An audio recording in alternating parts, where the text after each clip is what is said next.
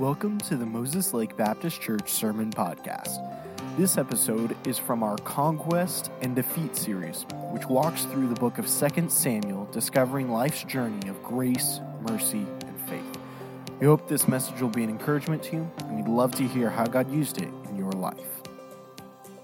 2 Samuel chapter 9 tonight. And we're going to do something a little bit different in just a few minutes, in the fact that we're not going to stand and read, and we're not going to just start with one verse. We're going to kind of read the whole chapter together in a minute and kind of work our way through it, and then give some application and some thoughts that I think will be a help to us tonight. As you come to 2 Samuel chapter 9, we've been out of our series for a couple of weeks, so let's just kind of get a brief recap of what's taken place. We know that David, of course, he was anointed king in the book of 1 Samuel, but for years, David was not actually put upon the throne. He didn't assume the throne. As you come to 1 Samuel or 2 Samuel chapter number 1, David finally assumes the throne of the southern kingdom, Judah. But he doesn't actually become king of all of Israel until about 2 Samuel chapters 6 and 7, right in there. And then we discover that after David becomes king, really what we looked at the last few messages is David saying, I'm going to establish the kingdom like God wants me to. I'm not going to lead the kingdom the way Saul led it. I'm not going to lead it the way the judges led it. No, at this time in David's life, he's set on saying, I'm going to lead people the way God has asked me to. How does he do that? Well, he does it in a number of ways. Number one, he moves the capital city to Jerusalem. Remember, up until David took Jerusalem from the Jebusites, Jerusalem was never in the control of God's people, and God always wanted it to be. So David said, I'm going to make this our capital city. And then David said, not only do we want this to be our capital city, but we want God's presence to be here. And so they go and they get the ark of the covenant, which would represent the presence of God. David says, we're going to bring that into the capital city. And of course, he had this mindset of how it should happen, but God said that's not the way it's going to happen. And you remember we went through that entire story where God ended up killing a man because they brought the Ark of the Covenant in incorrectly and all of that. But then David just understood. He understood, I've got to do things the way God wants me to.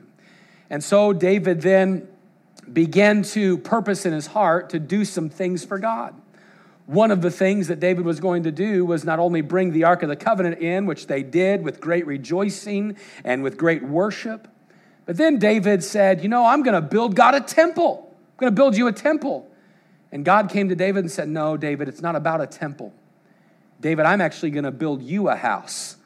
And he wasn't talking about a physical house, but he promised David that what we call the Davidic covenant, that the Messiah would come through the line of David.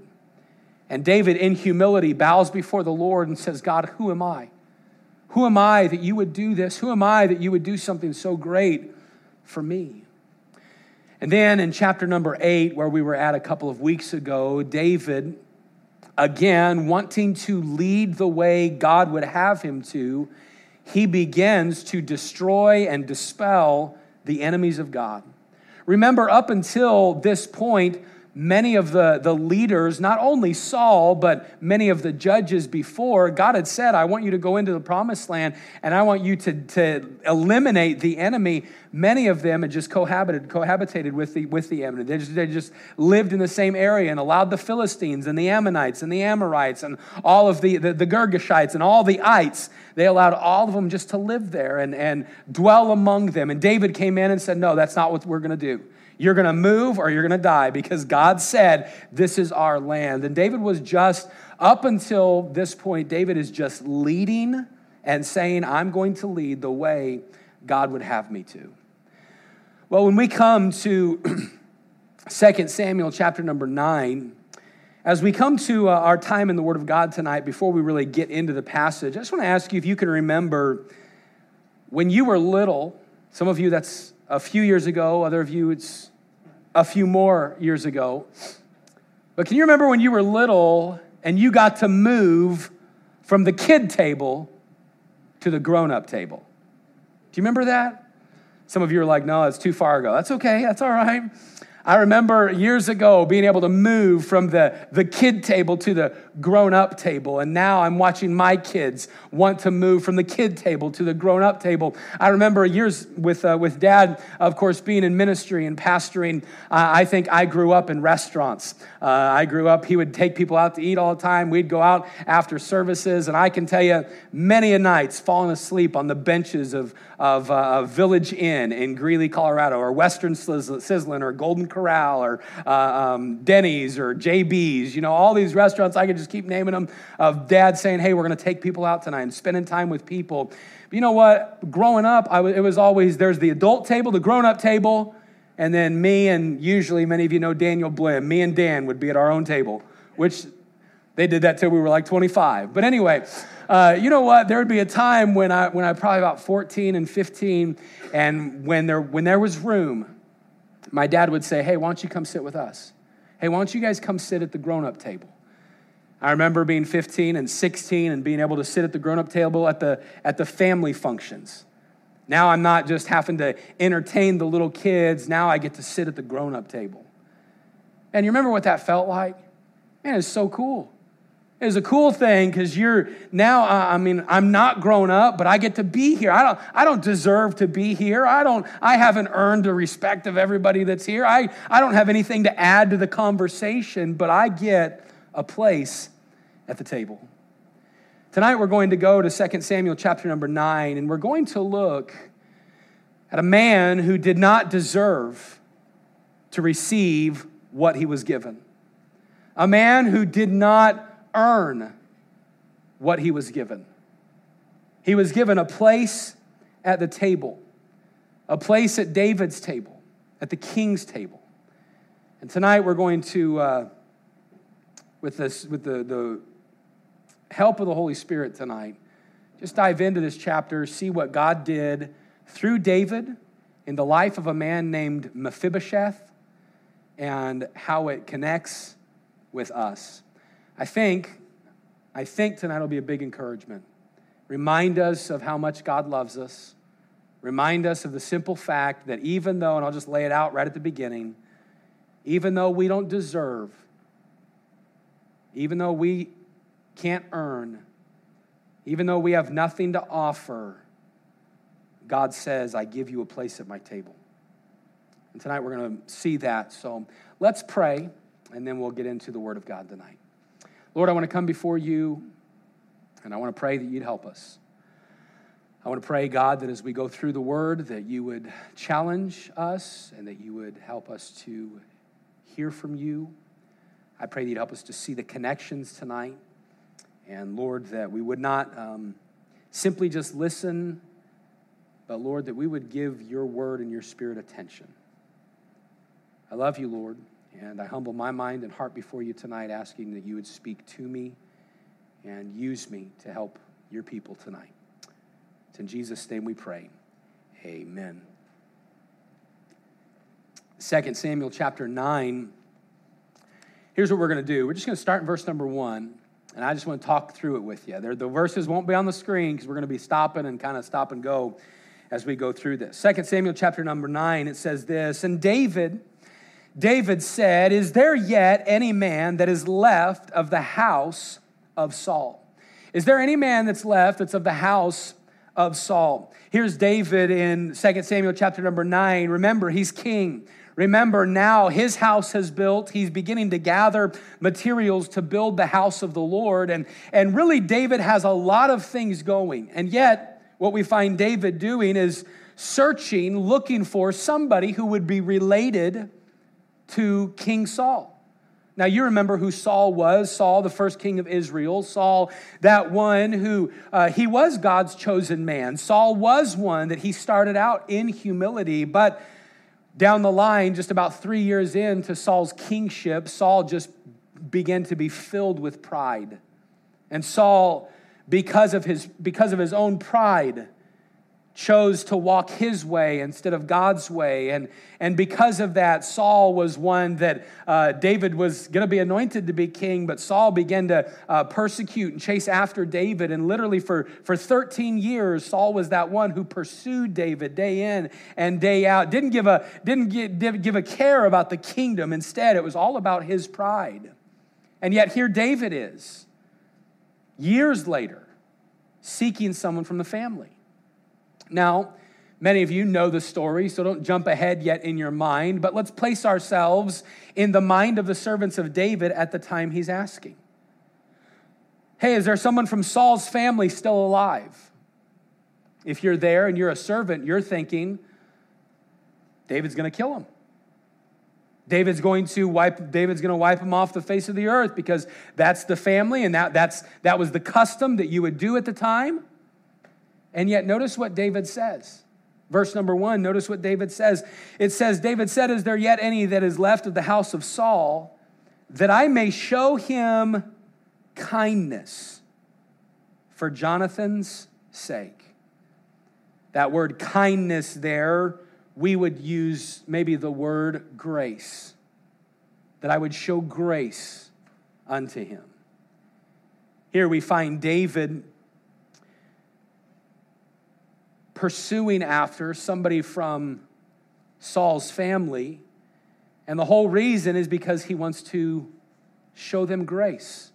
He wants to show them kindness. But not because of them and not even because of Saul. Notice what it says in verse 1. I want to do it for Jonathan's sake. I want to do it for Jonathan's sake. Notice verse 2. It says, there was of the house of Saul a servant whose name was Ziba or Ziba. And when they had called unto him, when they had called him unto David, the king said unto him, art thou Ziba? And he said, thy servant is he. All right, now we found somebody that is probably a little more keen in the situation, might know someone from the house of Saul. But David says, listen, I'm asking you now. So now David is proactively searching. It's not just asking one or two servants. David is finding somebody who's going to know the answer. He is pursuing Mephibosheth. He's pursuing this son of Jonathan that we'll meet in just a minute, verse 3. And the king said, is there not yet any of the house of Saul that I may show the kindness of God unto him? Now it's a step further.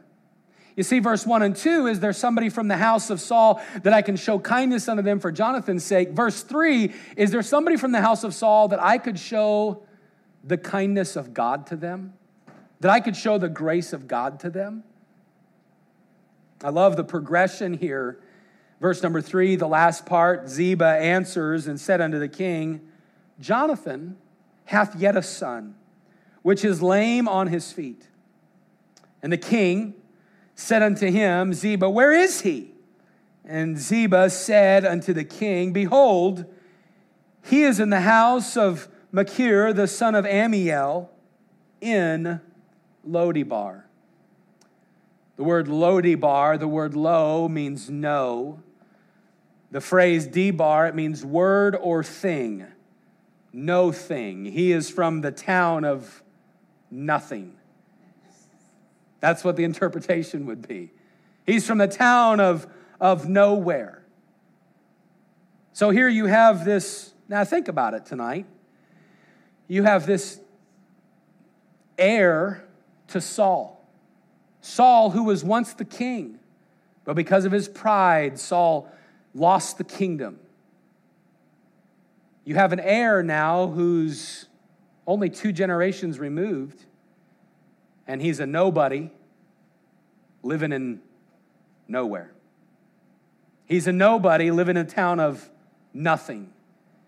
You've heard people often say, well, where are you from? Oh, a place, I'm really, it's not big. It's from nowhere. Maybe you've never heard of it. Well, people had heard of Lo-debar simply because it was the town of nothing. And yet here's this young man, a nobody from nowhere, and watch what happens, verse number 5. Then King David sent and fetched him out of the house of Machir, the son of Ammiel, from Lodabar. Now when Mephibosheth, the son of Jonathan, the son of Saul, was come unto David, he fell on his face, and he did reverence. And David said, Mephibosheth, and he answered, Behold, thy servant.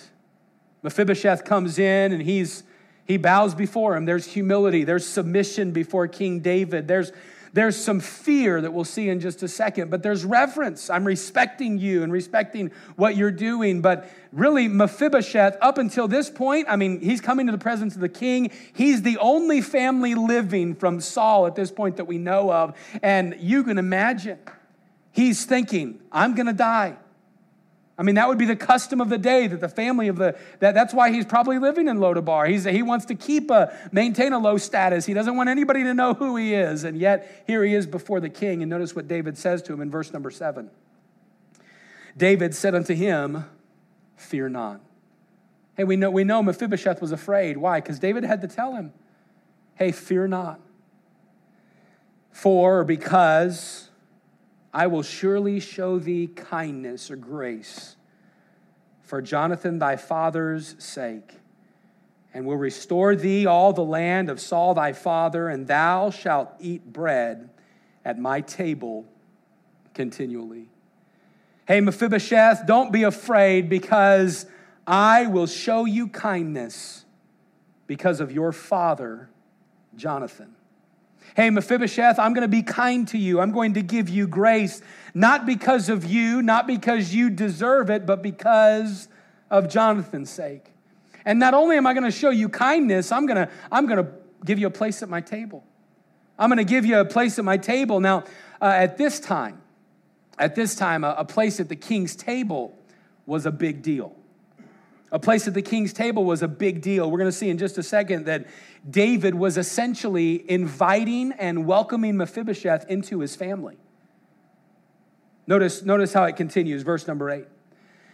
And he, Mephibosheth, bowed himself, and he said, What is thy servant, that thou shouldest look upon such a dead dog as I am? And you think about it, he says, How in the world why are you doing this to me? I'm like a dead dog. At that time, culturally, dogs were looked down upon. They were the vagrant animal that just ate the scraps of the street. And people didn't have a bunch of dogs as pets and different things like that. They didn't want them. And so Mephibosheth compares himself to a dead dog. He says, I'm like a dead dog in your sight. A living dog was bad enough, but a dead dog was even worse. Nobody wanted anything to do with dogs. And so here's Mephibosheth comparing himself with this dog, and he is bowing before the king. You see, Mephibosheth understood this, and catch these little concepts. We'll tie it all together in just a minute. But Mephibosheth understood, I can do nothing for you, David. I can offer you nothing. I'm like a vagabond in the street. David, I am just a beggar. David, I literally am scum of the earth, and yet you are inviting me into your family. David, how good are you being to me? Why? Why are you doing this? Notice the rest of the chapter. Then the king called to Ziba, Saul's servant, and said unto him, I have given unto thy master's son all that pertained to Saul and to all his house. Thou therefore and thy sons and thy servants shall till the land for him, and thou shalt bring in the fruits, and that thy master's son may have food to eat. But Mephibosheth, thy master's son, he shall eat bread always at my table. Now Ziba had 15 sons and 20 servants. And then said Ziba unto the king, According to all that my lord the king hath commanded his servant, so shall thy servant do. As for Mephibosheth, said the king, notice what it says, he shall eat at my table as one of the king's, what's the word? Sons. Hey, I'm welcoming him into my family. So Mephibosheth had a young son whose name was Micah, and all that dwelt in the house of Ziba were servants unto Mephibosheth. So Mephibosheth dwelt in Jerusalem, for he did eat continually at the king's table, and was lame on both his feet. Man, what an incredible story. What an incredible story. An undeserving, lame Mephibosheth, a nobody from nowhere, receiving an invitation to be part of the king's table, king's family. Maybe you can look back and you've had times when you were invited to something that you saw as being out of your class, out of your league, so to speak. I remember a number of years ago, God opened the door, and many of you know about it, but God opened the door with us and politically being able to meet Congress and different things like that. And a few years ago, got invited to pray for our Congress in Washington, D.C. And I remember that opportunity, and many of you prayed for us during that time. It was a crazy time, but I remember getting there, and man, I had a parking spot. I remember they told me where to go, and you don't normally get a parking spot right in the Capitol. And yet here I am going there, and they told me which guard shack to go through, and I went to the guard shack, and I pulled out my ID, and they looked, and sure enough, there's Dennis Fountain. I'm on the registry that I can pass through, and so they let me in, and I go into this private parking lot that I get a spot. And man, I roll up to this spot, Hannah and I go there, and we get out, and they had told us which side entrance to go to, and so I go to a side entrance, and we're passing all these security officers and all these police officers, and they're just kind of waving us in, checking our ID as we go, and now we're inside the Capitol, which where most people can go, but now we're being escorted to places that the general public doesn't go. And we go in, and we meet with the congressman and his aide, and they say, all right, we're going to walk over to the chamber. We'll walk over to the House chamber. We're going to go over there, and that's where you're going to pray. And I remember going and walking. They said, but first, we're going to make a stop. We're going to stop at the Speaker's office, the Speaker of the House. At the time, it was John Boehner, and I remember walking in and meeting him and having a conversation with him and being able to just stand there and talk with him for a few minutes and then getting a picture, of course. And I just remember going through that whole day, and then we prayed at Congress, and then afterwards, they're like, would you guys like to see the private offices where the public don't go? And I'm like, yes, I want to see everything. And we go in, and we're looking, and we're seeing, we get a beautiful view of the mall, the National Mall, and everything there. Man, you know what? That day, I thought that I was important. I was like, man, this is so cool.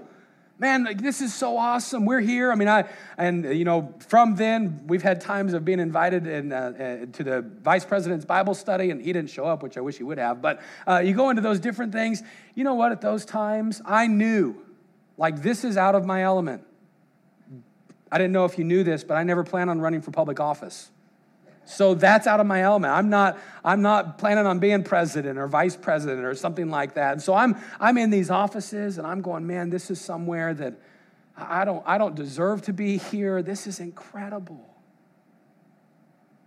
Can you imagine how, that's just me being invited to pray before Congress. Can you imagine how Mephibosheth felt to be invited to sit, to be adopted into the family of the king? Man, I think when we read in verse number 6 that he fell on his face and did reverence, I know that some of that is what was in fear, but verse number 8, when he says, what is thy servant that thou shouldest look upon such a dead dog as I am? I think Mephibosheth was just completely humble. He was humbled by the fact that the king of the known world at that time was inviting him to the table. Let me say tonight, if you've been in church for any length of time, you've probably heard the story of David and Mephibosheth. And you probably know that this story is an incredible picture of us and God. I want you to imagine with me just some pictures about it real quick. David, the king, pictured as God the king. Jonathan, pictured as Jesus Christ. Mephibosheth, that's me and you. The king showed love to Mephibosheth for Jonathan's sake. In our story, the king shows love to me and you for Jesus' sake. has nothing to do with you. It has nothing to do with me. I have nothing to offer. I have nothing to bring to the table. I have no way to stand before King Jehovah and offer anything. And yet he, because of Jesus, says you can have a seat at my table. Here's what I want to do tonight for the next few minutes. I want to show us 5 simple lessons. They're very simple. 5 simple lessons that we can learn about God's love for us from the story of Mephibosheth. I want you to notice, first of all, tonight, that God's love searches for us. God's love searches for us. God, in his love, pursues you. In the story, we know that Mephibosheth was in Lo-debar, and David sought after Mephibosheth. He diligently searched for Mephibosheth. David did nothing in search for Mephibosheth did nothing in search for David. It was David proactively searching and pursuing Mephibosheth. Why? Mephibosheth could offer David nothing in return. He didn't even know that the king would want him there. And yet David pursued Mephibosheth. Can I say tonight that when you and I are born into this world, God starts a pursuit on your heart. Every single person, every single human being is pursued by God. It's not a select chosen few. It is every single person is pursued by God. Here's how Jesus Christ himself said it in Luke 19, verse number 10. He said, "For the Son of Man is come to seek," that means to look out, to search for, to pursue out, and to save that which was lost. You know, when it says that which was lost, it's talking about me and you. We're the lost ones. All of mankind is lost. And God, in his love, he searches for you. You know, there's a great application to that I just want to apply very quickly tonight. And that's that God not only searches for you, but God wants to search through you to other people. You see, there's lost people all around us. There's lost people that you work with and live around, and there's lost people in your family, and God wants to pursue them through your testimony. God doesn't want to just pursue them through the work of the Holy Spirit. Although he does that, God pursues the lost through the saved.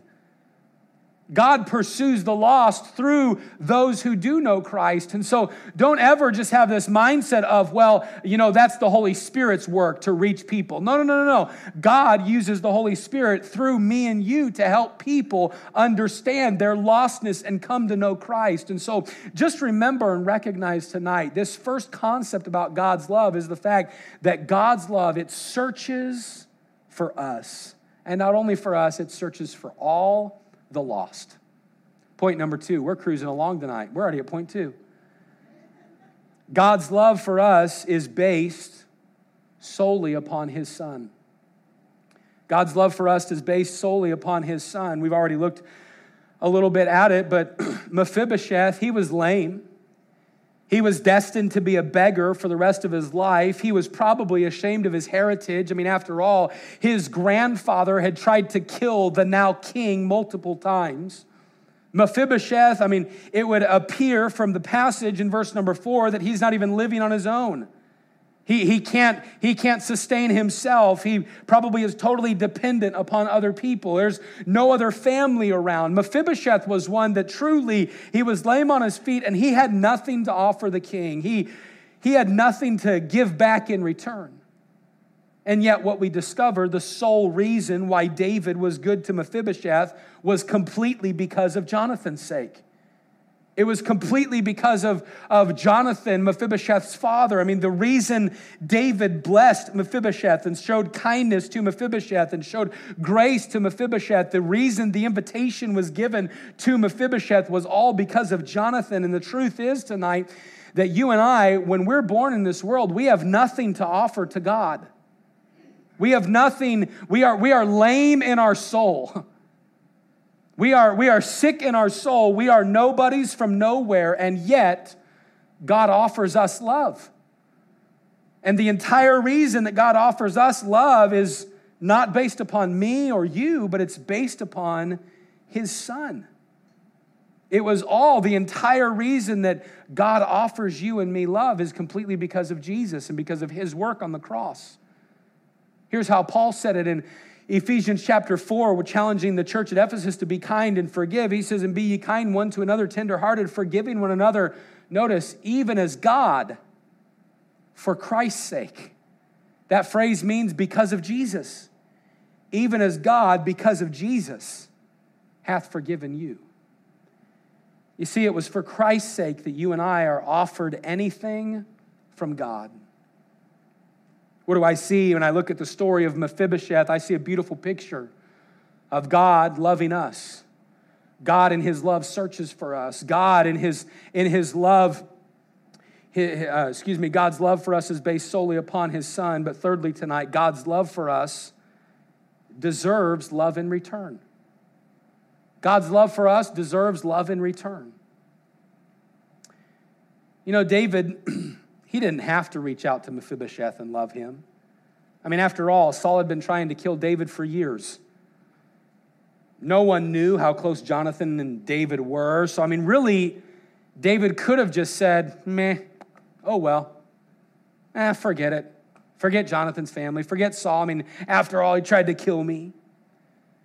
But because of Jonathan, David loves Mephibosheth. And when Mephibosheth comes in, I think Mephibosheth got it. I think he understood, I don't deserve this. And so I come in and I show submission and I show humility and I show reverence. And I believe that for the rest of Mephibosheth's life, Mephibosheth understood, I don't deserve the love that the king gave me, and so I just want to love the king in return. There's a good picture of this later on in 2 Samuel chapter number 19. David had been running from Absalom, his son. Ziba, the servant, came to David and lied about Mephibosheth and made it seem like Mephibosheth was being a traitor against David. Things ironed themselves out. Absalom died. David's coming back into the kingdom. And here's what it says. Mephibosheth, the son of Saul, came down to meet the king and had neither dressed his feet nor trimmed his beard nor washed his clothes from the day the king departed until the day he came again in peace. And it came to pass when he was come to Jerusalem to meet the king said unto him, wherefore wentest thou not with me, Mephibosheth? Hey, why didn't you come with me? I thought you loved me. Why don't you come with me? And Mephibosheth answered, my lord, O king, my servant deceived me. For thy servant said, I will saddle me an ass that I may ride thereon and go to the king. He said, I had it in my mind that I'm gonna saddle up and I'm gonna move after you because thy servant is lame. And he hath slandered thy servant. Ziba slandered me unto you, King David. But my lord, the king, is as an angel of God. That phrase, as an angel of God, it could simply mean a messenger of God. You're somebody, you're like a picture of God to me. And not that Mephibosheth worshiped him, but man, you're a messenger of God in my life. He says, do therefore what is good in thine eyes, for all of my father's house were but dead men before my lord the king. Yet didst thou set thy servant among them that did eat at thine own table. What right therefore have I yet to cry any more unto the king? And the king said unto him, why speakest thou any more of thy matters? I have said, thou and Ziba divide the land. And Mephibosheth said unto the king, yea, let him take all, for as much as my lord the king is come again in peace unto his house. You know what I think we see in 2 Samuel 19 is I think we see the love that Mephibosheth had toward David. Mephibosheth understood, I don't deserve this. And since I don't deserve it, I just want to love him back. Can I say tonight that you know what God wants in return for salvation that you give to that he gives to you so freely? I said it this morning that if we're not careful, we can move from a faith-based salvation to a performance-based Christianity. And if we're not careful, we can get saved by faith, but then we just try to perform for God, because if I do better, maybe he'll love me more. No, listen, do you want to know what God wants in return for you and I to give to him for his love for us?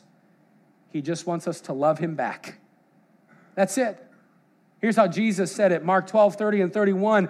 Thou shalt love the Lord thy God with all thy heart, with all thy soul, with all thy mind, and with all thy strength. This is the first commandment. The second is like it. Namely this, thou shalt love thy neighbor as thyself. There is none other commandment greater than these.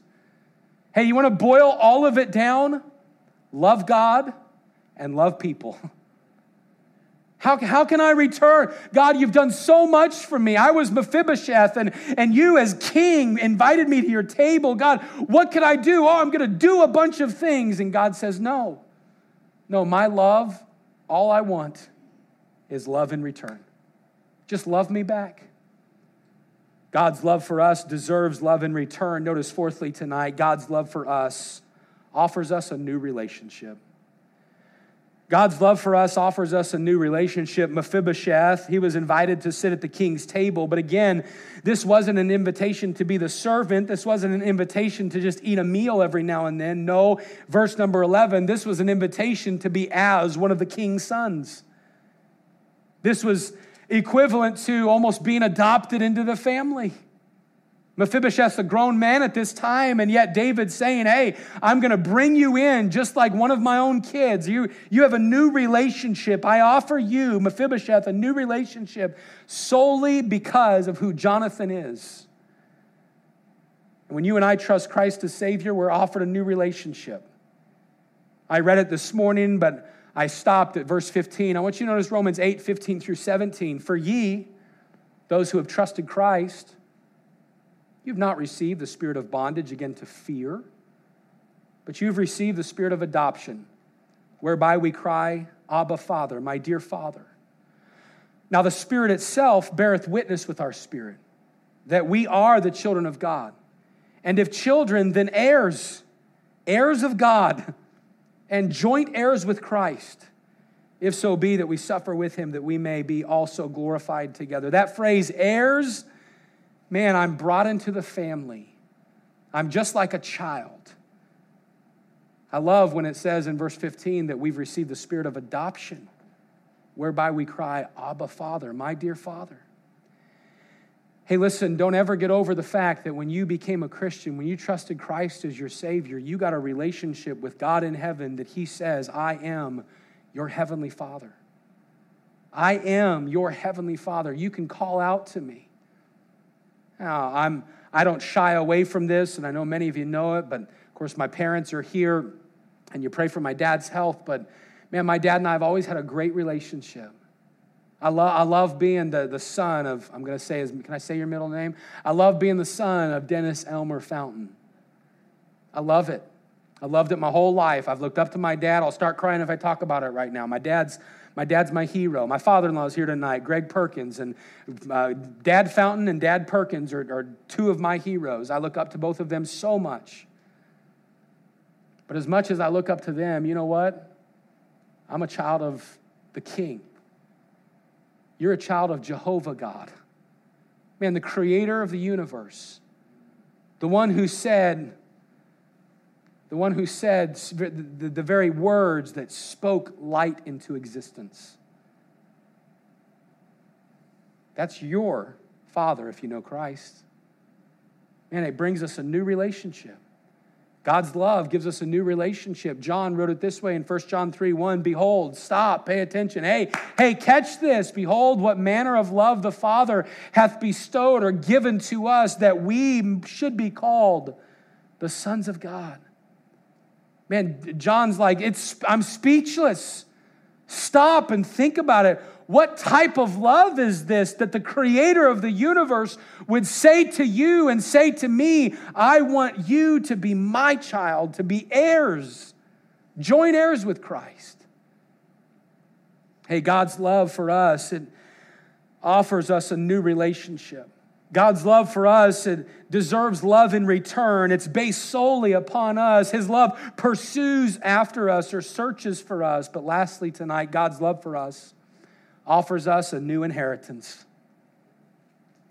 It offers us a new inheritance. Verse number 9 of 2 Samuel chapter number 9, it says, Then the king called to Ziba, Saul's servant, and said unto him, I have given unto thy master's son all that pertained to Saul and to his house. You know what David did? He offered Mephibosheth all of the inheritance that Saul had lost. I'll say it again. David offered to Mephibosheth everything that Saul had lost. It was an inheritance that Mephibosheth did not earn, did not deserve, but he inherited everything that Saul had lost. Can I say tonight that when you trusted Christ as Savior, God gave you an inheritance, everything that Adam lost. And Adam, in his pride, right? The Bible says that by one man's sin entered into the world, and so death by sin, and so death passed upon all men, for that all have sinned. And Adam, listen, he lost that perfect relationship with God. Adam lost the inheritance of the garden. He lost the inheritance of the splendidness of living in a creation that God had created him for. And yet, when you and I receive Christ, we're brought back into that perfect relationship to an incredible inheritance. Peter wrote it this way in 1 Peter 3 and 4. He said, "Blessed be the God and Father of our Lord Jesus Christ, which according to his abundant mercy hath begotten us again unto a lively hope by the resurrection of Jesus Christ from the dead. He's brought us forth to an inheritance incorruptible and undefiled, that fadeth not away, reserved in heaven for you." Jesus said it this way, and on his way to the cross, literally the night before he would die, he said to the disciples, "Let not your heart be troubled. Hey, you believe in God, believe also in me, because in my Father's house there are many mansions. If it were not so, I would have told you, and I go to prepare a place for you. And if I go and prepare a place for you, I will come again and receive you unto myself, that where I am, there ye may be also." Listen, because of Jesus Christ, we have a restored relationship and a brand new inheritance waiting for us. Hey, I don't know about you, but heaven looks sweeter every day. We were at lunch today, and the family took me out for Father's Day. Got to have sushi again. Amen. And we were sitting there eating, and for some reason, I don't know why it comes up every now and then, but every now and then death comes up while we're sitting and talking. With the kids, they'll just talk about, somebody dying or something like that. And today, they're talking about when we all die. And it wasn't a morbid conversation or anything like that. They were just like, I think it was Micah, was just like, "Man, what do you think heaven's going to be like?" And the kids begin to discuss it, and are we going to have superpowers in heaven? Are we going to have help in heaven? Are we going to sleep in heaven? We're just standing there sitting there just talking about heaven. And little Micah said, I don't want to die right now. He said, I want to live my life, and there's still things I want to do. And we talked to them about having purpose in life and all that. And then Micah said, "But if we die, man, we just get to go to heaven. We get to go to heaven." You know what? Sometimes as Christians, what we need to remember? Man, heaven's right around the corner. It doesn't mean that I want to die today. No, man, we still got purpose. We have things to accomplish. But it means that I don't have to fear death. Why? Because I have a relationship with God and I've got a new inheritance waiting for me. But you know why? All because of Jonathan. Say, Jonathan, all because of Jesus. All because of Christ. Mephibosheth, he got a place at the table. Not because of who he was, but because of who Jonathan was. He was given new life, new inheritance, a new family, a new purpose. And if you've received Christ as your Savior, then because of Jesus, we have a place at the table. We have a place at the table. Man, you're a child of God now. If you've received Christ, you have Abba, Father. If you've received Christ, then man, he's pursuing you. He was pursuing you, and he keeps pursuing others. If you've received Christ, then you know that there's a brand new relationship. There's a brand new inheritance. There's forgiveness abounding. Man, everything that God offers, all of his kindness, all of his grace was wrapped up in the gift of Jesus. And when you said yes to Jesus, you received, and I received literally all of that. And so tonight I want to encourage you with a thought. As I wrap everything up, I want to encourage you with a thought. Everything that we receive from the Lord was not given to us so that we would perform for him. Everything that God gave to us was not given to us so that we could think that we're something. No, all of the gift wrapped up in Jesus was given to us, and all that's expected in return is that second thought or third thought that we would just love him back. This week, I want to encourage you with this thought. Don't go through the week. Don't go through the week trying to earn the love of the King. It's already there. He already loves you. Go through the week asking God, God, how can I love you back today? God, how can I show my love today? And this week, God might say, show your love to me by speaking to somebody about me. This week, God might say, hey, show your love to me by spending time with me. Hey, show your love to me by reading the word or praying.